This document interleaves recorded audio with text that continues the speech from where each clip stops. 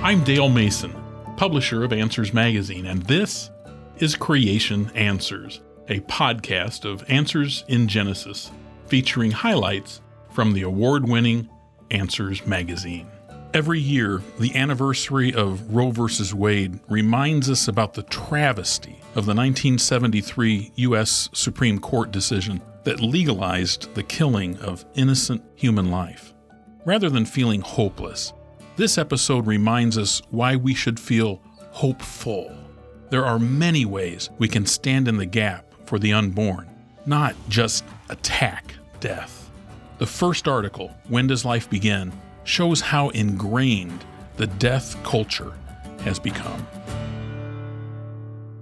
In early 2019, many Americans watched in horror as legislators proposed what were labeled extreme abortion bills. A proposed bill in Virginia would allow a woman to request an abortion up to and through her labor at full gestation, if it could be shown the pregnancy impaired her mental or physical health. In New York, a bill was passed that allows a woman to have an abortion on demand up until the time of the child's birth.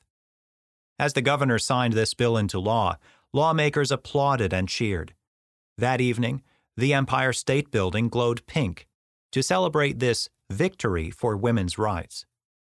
While certain legislators rejoiced, even many abortion supporters were appalled at this legislation, believing it went too far. The idea of killing a baby at full term was too grotesque and abhorrent, even for some who support abortion earlier in the timeline of a pregnancy. When dealing with late-term abortions, the pro-abortion lobby cannot hide behind euphemisms such as blob of cells, tissue, pregnancy, or even the mother's body. At 40 weeks gestational age, the baby looks unmistakably like a baby. But what about a baby at fertilization? He or she does not look like a baby, and to our knowledge, cannot feel pain, or realize that he or she even exists. That baby is just a single cell. Is it still heinous to end the life of that child? What about a baby at 4 weeks gestational age? Or 6? Or 12? When does human life really begin?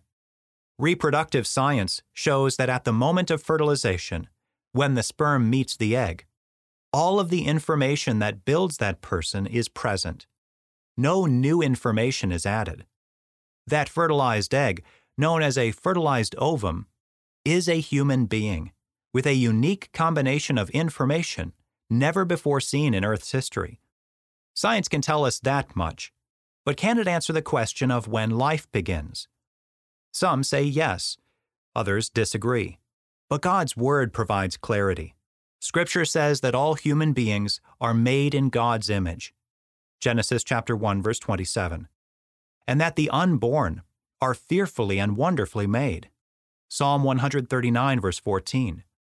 Known by God from before their conception. Jeremiah chapter 1, verse 5. The Bible makes no distinction between unborn human life and human life that has passed through the birth canal. Both are human in God's eyes, and therefore stamped with His own image. Is killing a fertilized human egg murder? Absolutely. Life begins at the moment of fertilization. From that instant, a unique human being, created in God's image, has begun his or her life. Size and stage of development do not determine life's value. God does. And He values life from the very beginning. Your eyes saw my unformed substance. In your book were written, every one of them, the days that were formed for me, when as yet there was none of them. Psalm 139, verse 16. The title of that article, When Does Life Begin?, really gets at the heart of the abortion issue. The author, Avery Foley, is a staff writer at Answers in Genesis. She moves straight to the point.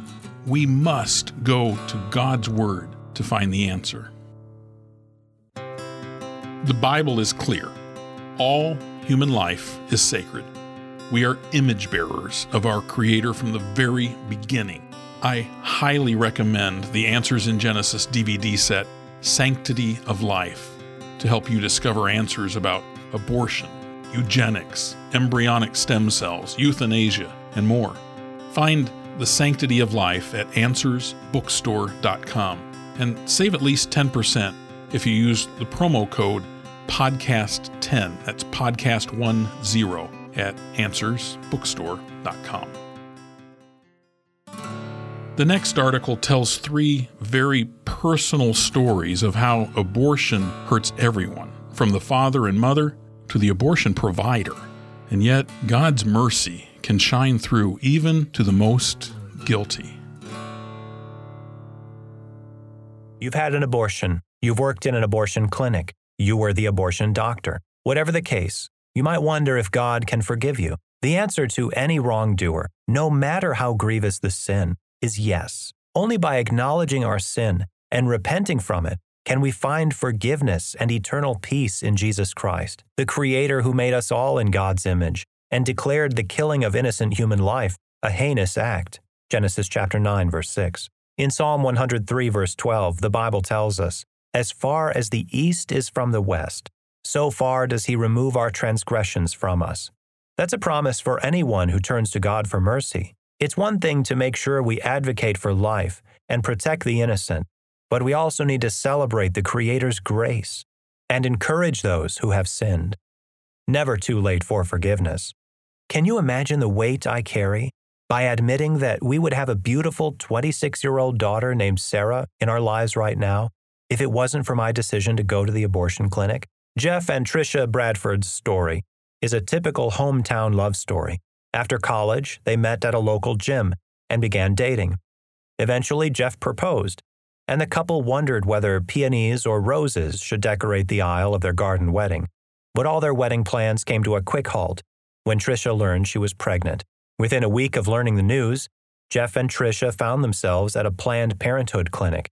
Tricia remembers sitting in the waiting room and being handed a questionnaire. The very first question asked us to define abortion, and I didn't know how to define it. I asked Jeff, and he said to say it was a form of birth control. Jeff remembers the clinic being a cold, dark place. Nobody was there to counsel and say, "You two are engaged to be married, and this is your baby." Instead, I made the decision to have the abortion, not wanting to embarrass our families by coming to the wedding pregnant, Jeff explains. Jeff and Tricia married, but they never talked about the abortion. They both had a head knowledge about God, having attended churches on a few special occasions, but they didn't know Him personally. This went on for several years. Jeff was working as CEO of his own company when one of his employees invited him to church. The simple invitation was the turning point for the Bradfords. They heard the gospel clearly and soon trusted Christ as their Savior. For the next 9 years, the couple served in the church.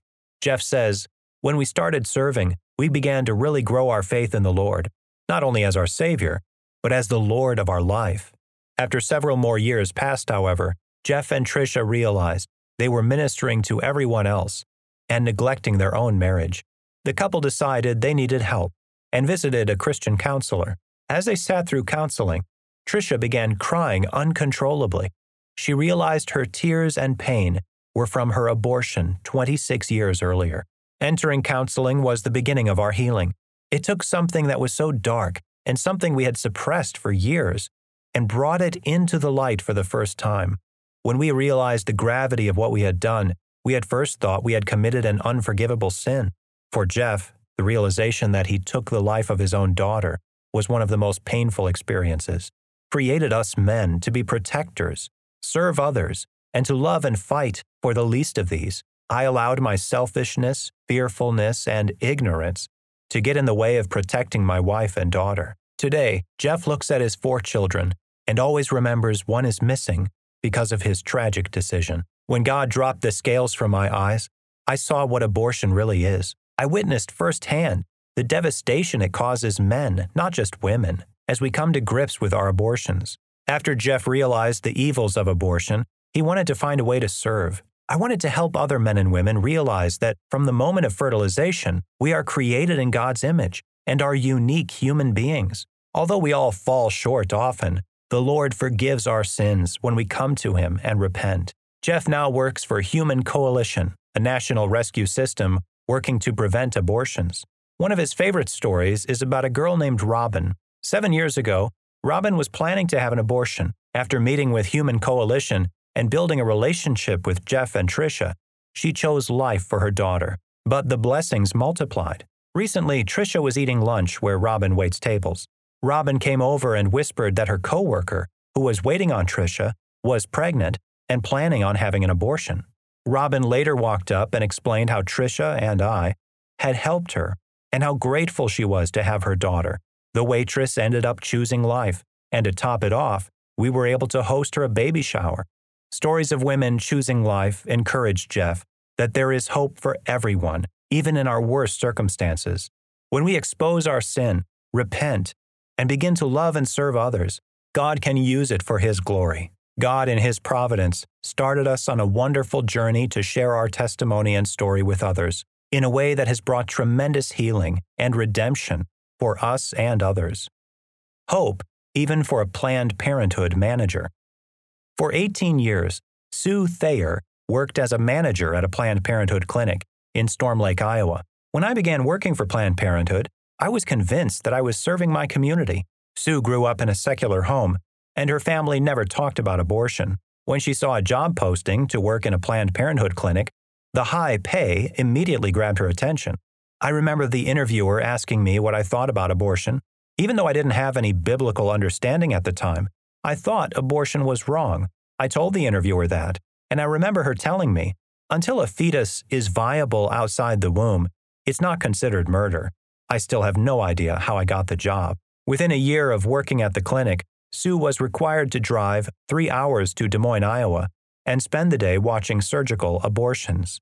During an 8-hour day, I watched between 25 and 30 surgical abortions. In the first one I observed, they had me stand with my back against the wall by the door. They told me most people faint the first time they watch it. I couldn't see much, but I could hear the suction machine, which was enough. I didn't faint, so they let me get closer at the foot of the bed. After every abortion, clinic workers go to the utility room next door to make sure everything came out of the uterus. She remembers seeing 3 arms in one jar. I asked the lady I was shadowing why there were more than 2 arms. She said, "Oh, it was twins." And no, we don't tell the mother. It only upsets them more. As Sue made the 3-hour trek back to Storm Lake, she knew what she had witnessed was wrong. I justified working at Planned Parenthood because my own clinic didn't perform abortions. In fact, like most other rural Planned Parenthood locations in Iowa, we rarely had any medical professional present at all. A nurse practitioner would stop by for 2 to 3 hours per week to see clients and sign off on birth control prescriptions. The idea of us performing abortions seemed impossible. Now, as an adoptive parent of 3 children and a foster mother of 130, Sue remembers encouraging women who visited the clinic that there was always foster care and adoption. But if we were low on our abortion quota, I couldn't say that. We'd try to get them to the clinic in Des Moines. In 2007, everything changed when Sue's manager introduced the idea of webcam abortions. The plan was to turn every Iowa clinic into an abortion clinic by having a doctor in a remote location talk to the women by video on how to use abortion pills.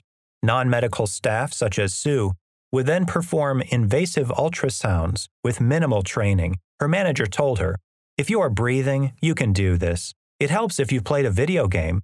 It's just like running a joystick." Staff members were also sworn to secrecy until 500 to 1,000 webcam abortions were successfully performed. Prior to this announcement, God was already at work in Sue's heart. She began attending church and listening to Christian radio. Slowly, she realized that God says the unborn child is fully human, Jeremiah chapter 1, verse 5, and that she was working for an organization that was destroying life. God showed Sue her need of a savior, and then He immediately went to work on her heart to change how she viewed her work and purpose. I asked the Lord for forgiveness, and I was directed to the verse in Genesis that says we are created in God's image. Genesis chapter 1, verse 27. It hit me at that moment that every life matters. From the moment of fertilization, there is unique DNA created by God with a purpose and plan. After becoming a Christian, Sue refused to perform the ultrasounds and was fired. More than that, she took her clinic to court for fraudulent billing practices. claiming Planned Parenthood was failing to report kickbacks on the abortion drugs. From her position at a small clinic in small-town America, she was suddenly thrust into the national limelight, but she stood her ground. Once she spilled the beans, the Storm Lake Clinic eventually closed its doors. Her testimony was a black eye against the abortion giant. Sue vowed to do everything she could to save future babies from abortion. She now manages a pregnancy crisis center in her small town. When a woman comes into the center who is considering abortion, she almost always changes her mind once she sees her baby on the ultrasound and hears his or her heartbeat. She once justified family planning because it supposedly protected kids who would not be taken care of. Now she spends her life doing all she can to defend every unborn child that she can. Yet another story of God's redemption, even in the darkest of places. A healed heart. Nearly 1 out of 4 women in the United States will have had an abortion by the time they are 45. Many of those women are your friends, neighbors, and yes, even women you know at church. Camille Cates is one of those women. From the time she was a child, Camille attended church. She knew the account of Adam and Eve, Moses parting the Red Sea, David slaying Goliath, and the rest. But for Camille, they didn't seem like ordinary people with real problems. All the people in the Bible felt like superheroes to me. I didn't realize until I got older that they were just like me, sinners saved by grace. I knew the truths in the Bible, but I didn't know how the Bible applied to me. While attending middle school, Camille was envious of all the popular girls who had boyfriends. When she got to high school, she started receiving attention from boys, which made her feel special and wanted, just like the popular girls in middle school. Looking back on her high school days, she now realizes anybody can have a relationship, but do they know how to have a God-honoring one? Nobody taught me what that looked like. Camille calls herself the average Christian teenager in contemporary American culture. I was floating through life, 1 foot in church, 1 foot in the world. I wasn't in God's Word, even though I heard it multiple times a week. It didn't resonate with me. By the time she was 15, Camille had become sexually active, which eventually led to an unexpected pregnancy at age 17. When her mom found out, she asked Camille if she wanted to have an abortion. Even though she was young, Camille knew she wanted to have her baby. Despite her parents' initial hesitation, they supported Camille, and she soon gave birth to a daughter, Lauren. Camille finished high school and started college courses, while also working a couple of part-time jobs. Even though God had extended me a lot of grace, I had yet to be disciplined. I still didn't fully understand how God wanted to change me, and I just continued to crave a romantic relationship. It's what I was living for, instead of living for Christ. A few years later, Camille found herself in yet another relationship, and she once again found herself pregnant. One night, she was working at one of her part-time jobs, and her boyfriend was at home babysitting her daughter. Her world was turned upside down when her distraught mom ran into her workplace in a panic and told her they needed to go to the hospital right away. Something had happened to her daughter, Lauren. That 24-hour period was a blur. Social services took me aside at the hospital and told me my boyfriend had sexually assaulted and shaken Lauren to death. All I could think about was the horrible trauma my daughter had experienced at the hands of a wicked man, and I was carrying that man's baby. After the family had said their goodbyes to Lauren, and before they had even left the hospital, Camille's parents were pressuring her. You have to have an abortion now. There is no other choice. No choice.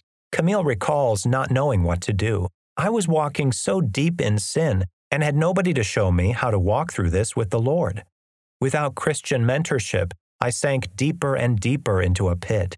She didn't stop to consider the sovereignty of God and His working all things, even tragedy, together for our good, with the intention of conforming us to the image of Christ, like Romans chapter 8, verses 28 through 29 tells us.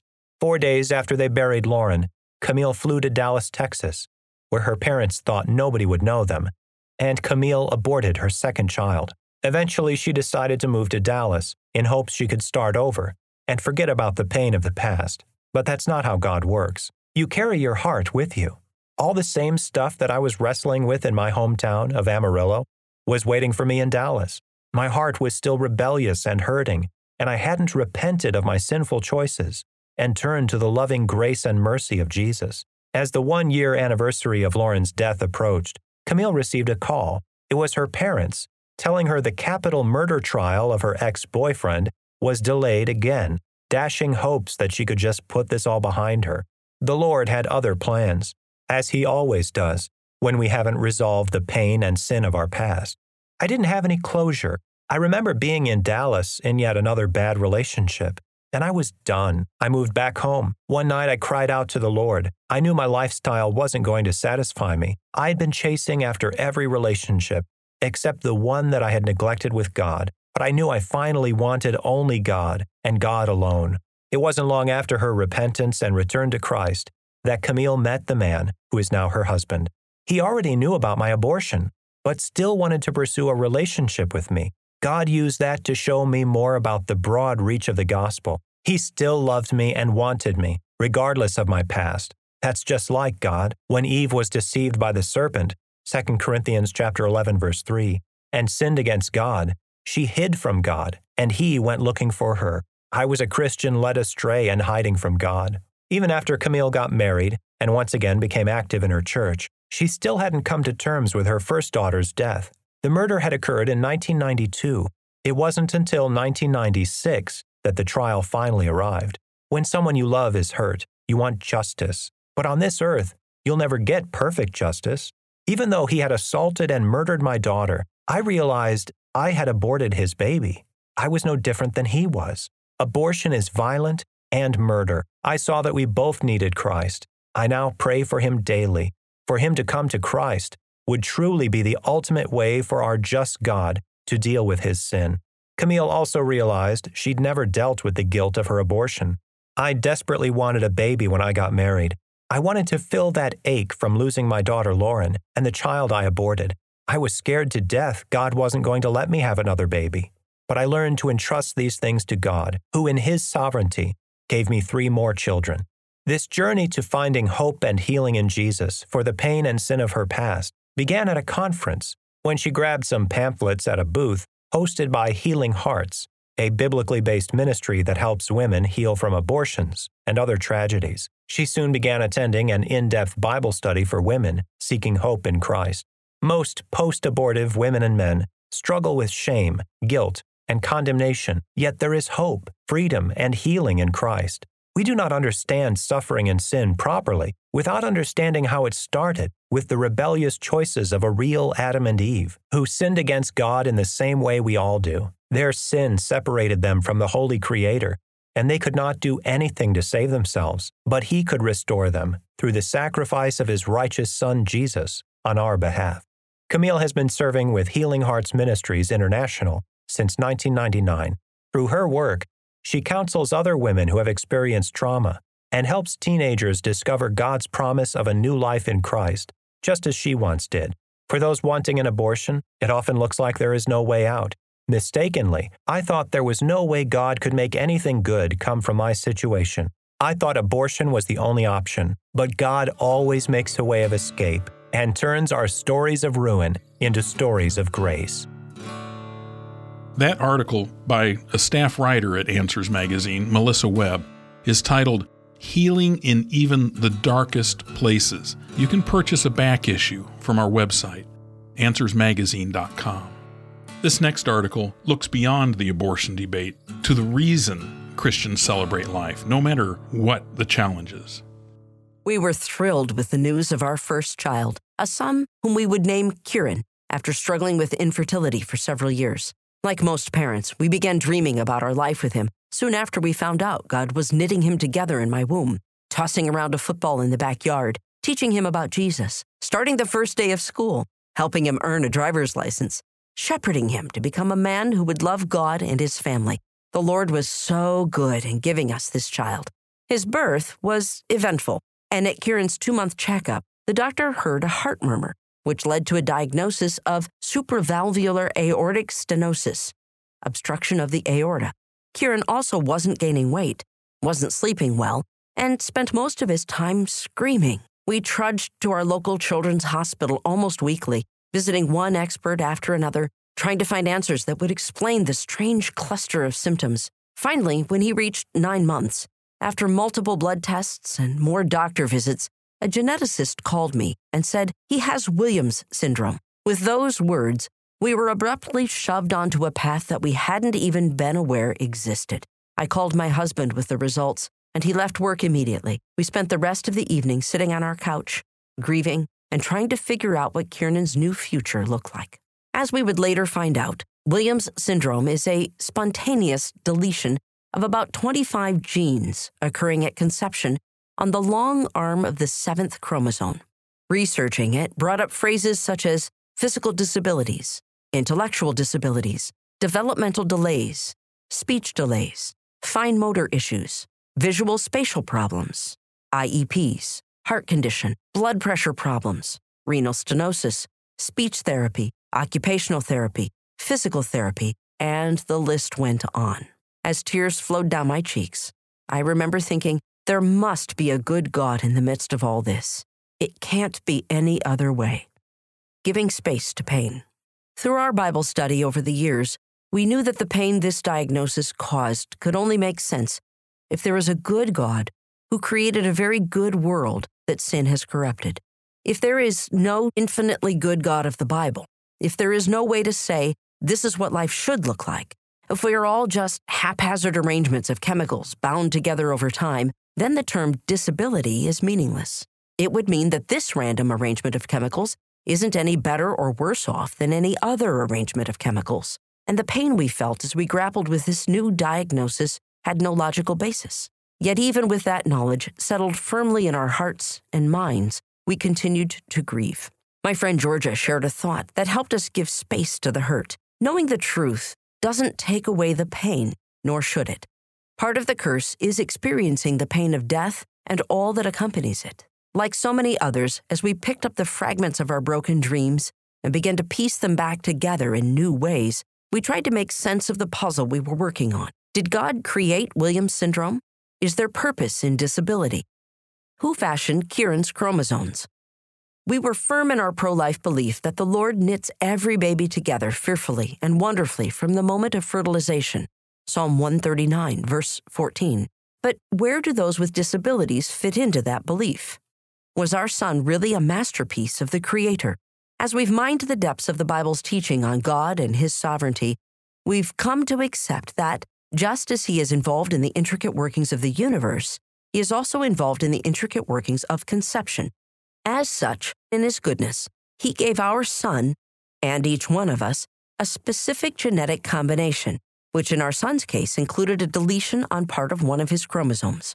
When God called Moses to ask the Egyptian Pharaoh to release his people, Moses made excuses. He pointed out to his Creator that he was slow of speech and tongue. So the Lord responded to him, "Who has made man's mouth? Who makes him mute, or deaf, or seeing, or blind? Is it not I, the Lord?" Exodus chapter 4, verse 11. In this passage, God is taking credit for making some people blind and some deaf. Reflect on that with me for a moment. Over the years, we've let that truth sink into our souls.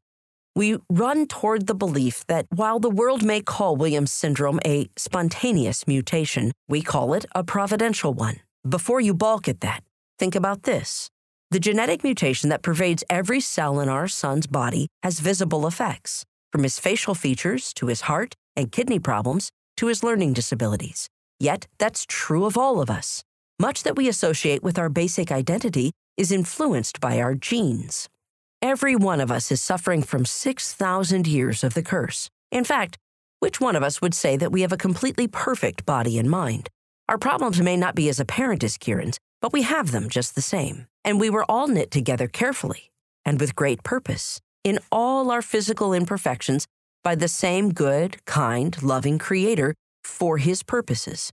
To put it another way, how many mutations, or which specific mutations, separate the normal people from those with disorders? If, as pro-life people, you're not prepared to say that God created and fashioned each and every person, at what point do we say, yes, you manifest the handiwork of God, but you don't? One theologian defined disability this way: we are disabled to the degree that we cannot properly fulfill the creation mandate in Genesis chapter 1, verse 28, where God speaks to Adam and Eve to fill the earth and subdue it. Dr. Mark Talbot's message, Longing for Wholeness, Chronic Suffering and Christian Hope, desiringgod.org. How many of us can say that we're able to perfectly fulfill God's dominion command? Of course, we understand that our actions have consequences. In some cases, the actions of parents before the birth of their child can have dire consequences on the baby. For example, if a mother consumes too much alcohol while she's pregnant, her baby can be born with fetal alcohol syndrome.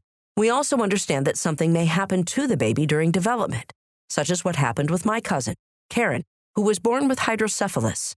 The doctors didn't catch it until she was 3 months old, leaving her severely disabled. Until she passed away a few years ago, she was nonverbal and used a wheelchair to get around. Yet God is still the ultimate author of life, and He is in control.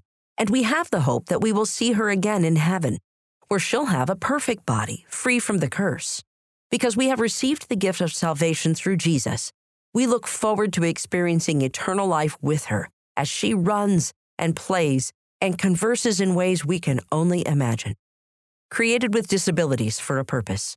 As we dove into the world of therapies and ongoing doctor visits, engaging with those who were walking on the same path we were, the prophet Isaiah reminded us that each individual is handcrafted by the Creator to display His glory. Isaiah chapter 43, verse 7. See Romans chapter 11, 36. And we learned what Jesus, the Creator of our Son, taught His disciples. As Jesus passed by, He saw a man blind from birth, and His disciples asked Him, "Rabbi, who sinned, this man or his parents, that he was born blind?" Jesus answered, "It was not that this man sinned, or his parents, but that the works of God might be displayed in him." John chapter 9, verses 1-3. Although mutations, diseases, disabilities, and suffering are part of the curse and are the result of our general sin in Adam, they aren't necessarily a direct result of any specific sin that we've committed. Jesus makes this clear here. Although the man and his parents were sinners, his blindness wasn't the direct result of a sin that they had committed. This man was blind, and the rest of us were also created as we are in order to display the amazing works of God in our lives. Kieran is a walking banner for the works of God, the real source of our value. We've seen an argument among the pro-life community that somewhat reflects Jesus' teaching, but it puts the emphasis in the wrong place. In a Williams syndrome group on social media, someone posted her thoughts about a mom who had her unborn baby killed because the baby had been diagnosed with Williams syndrome. If she only knew how much of a blessing our children are, if she could only see how much they contribute to society, surely they would change their minds. Another video that occasionally floats around the pro-life community features the singer Andrea Bocelli's story of how the doctors urged his mother to kill him before he was born because he was blind. The video's message is, look at how much Andrea Bocelli has contributed to our society through his music. Think of what we would be missing if he had been aborted. What's the difficulty with these two examples? The danger is that the worth of a person is tied up in his or her contributions, his or her work, instead of each person's inherent value as an image bearer of God. If we begin to assign the value of a human life on what we do rather than who we are as people created in God's image, then we shift the argument for life from an absolute standard, God says, do not intentionally take the life of someone who bears my image, to one that is utilitarian at best. It makes some people less valuable and more disposable than others. It's still difficult. It is certainly true that each child is a gift and a blessing from God, and we've experienced that with Kieran. He has a quick smile, a huge laugh, a friendly countenance, and a love for God that puts me to shame. But disabilities bring difficulty as well. It is hard to watch your child struggle with tasks a child who is developing typically can do easily. Continual hospital visits are overwhelming. Medical bills rack up quickly. When we contend for the value of life because of the good he brings to the world, instead of emphasizing that our value is based on God's word, we may perhaps miss another purpose in suffering and disability. I appreciate Paul's perspective on suffering in 2 Corinthians chapter 1, verses 8-11. He begins, "We do not want you to be unaware, brothers, of the affliction we experienced in Asia, for we were so utterly burdened beyond our strength that we despaired of life itself. Indeed, we felt that we had received the sentence of death." Incidentally, Paul's despair here and his next comments show how false that old adage really is. God won't give you any more than you can handle. Then he concludes, but that was to make us rely not on ourselves, but on God, who raises the dead. He delivered us from such a deadly peril, and he will deliver us. On him we have set our hope that he will deliver us again. We serve a God who gives grace for every day and every situation. Disability and suffering show us very quickly that we cannot rely on ourselves and that we desperately need the Holy Spirit to work in our lives to bring comfort, strength, wisdom, and all his fruit. These difficulties can lead us to a deeper relationship with our Savior and his word as we depend on him. Even in disability, God is working to conform us to the image of his Son. When we gloss over the hard parts of disability, we aren't being honest about real life in a cursed, fallen world, and we can't accurately minister to others who find themselves in these difficult situations. Paul was honest about what he was going through. He pointed to God, and he invited fellow believers to share in what he was going through so that others will see the works of God and praise the Lord. Sadly, in many cases, disabilities cause people to turn away from following Christ. But our attitude should be the opposite. Christians of all people should recognize that each person bears the image of God. When the Lord brings someone with a disability across our path, we need to seek to get to know him or her first as an individual, finding out who he or she is as a person.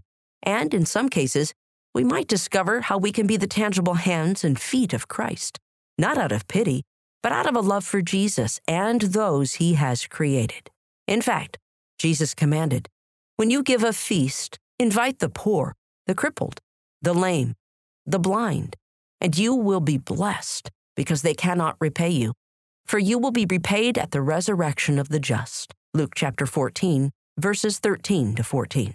In God's family, the parts of the body that seem to be weaker are indispensable. 1 Corinthians chapter 12, verse 22. Having Kieran in our lives has made this passage take on a much more personal meaning for us. Throughout our journey, the Word of God has been powerful in changing and forming our own perspective on those with disabilities. Most importantly, we are thankful that God, in his goodness, has given our indispensable Son for his good purposes. That article, An Unlikely Masterpiece, was written by Stacia McKeever. Her personal story is gripping to me as a father of 4 and grandfather of 17. Thanks for listening. If you enjoyed these articles, there are hundreds more at our website, AnswersMagazine.com. The links to today's articles are listed in our show notes, and I encourage you to subscribe to receive the magazine in your mailbox every other month. You will love that you're better able to share and defend your faith. I'm Dale Mason, publisher at Answers Magazine, and for the entire team, God bless.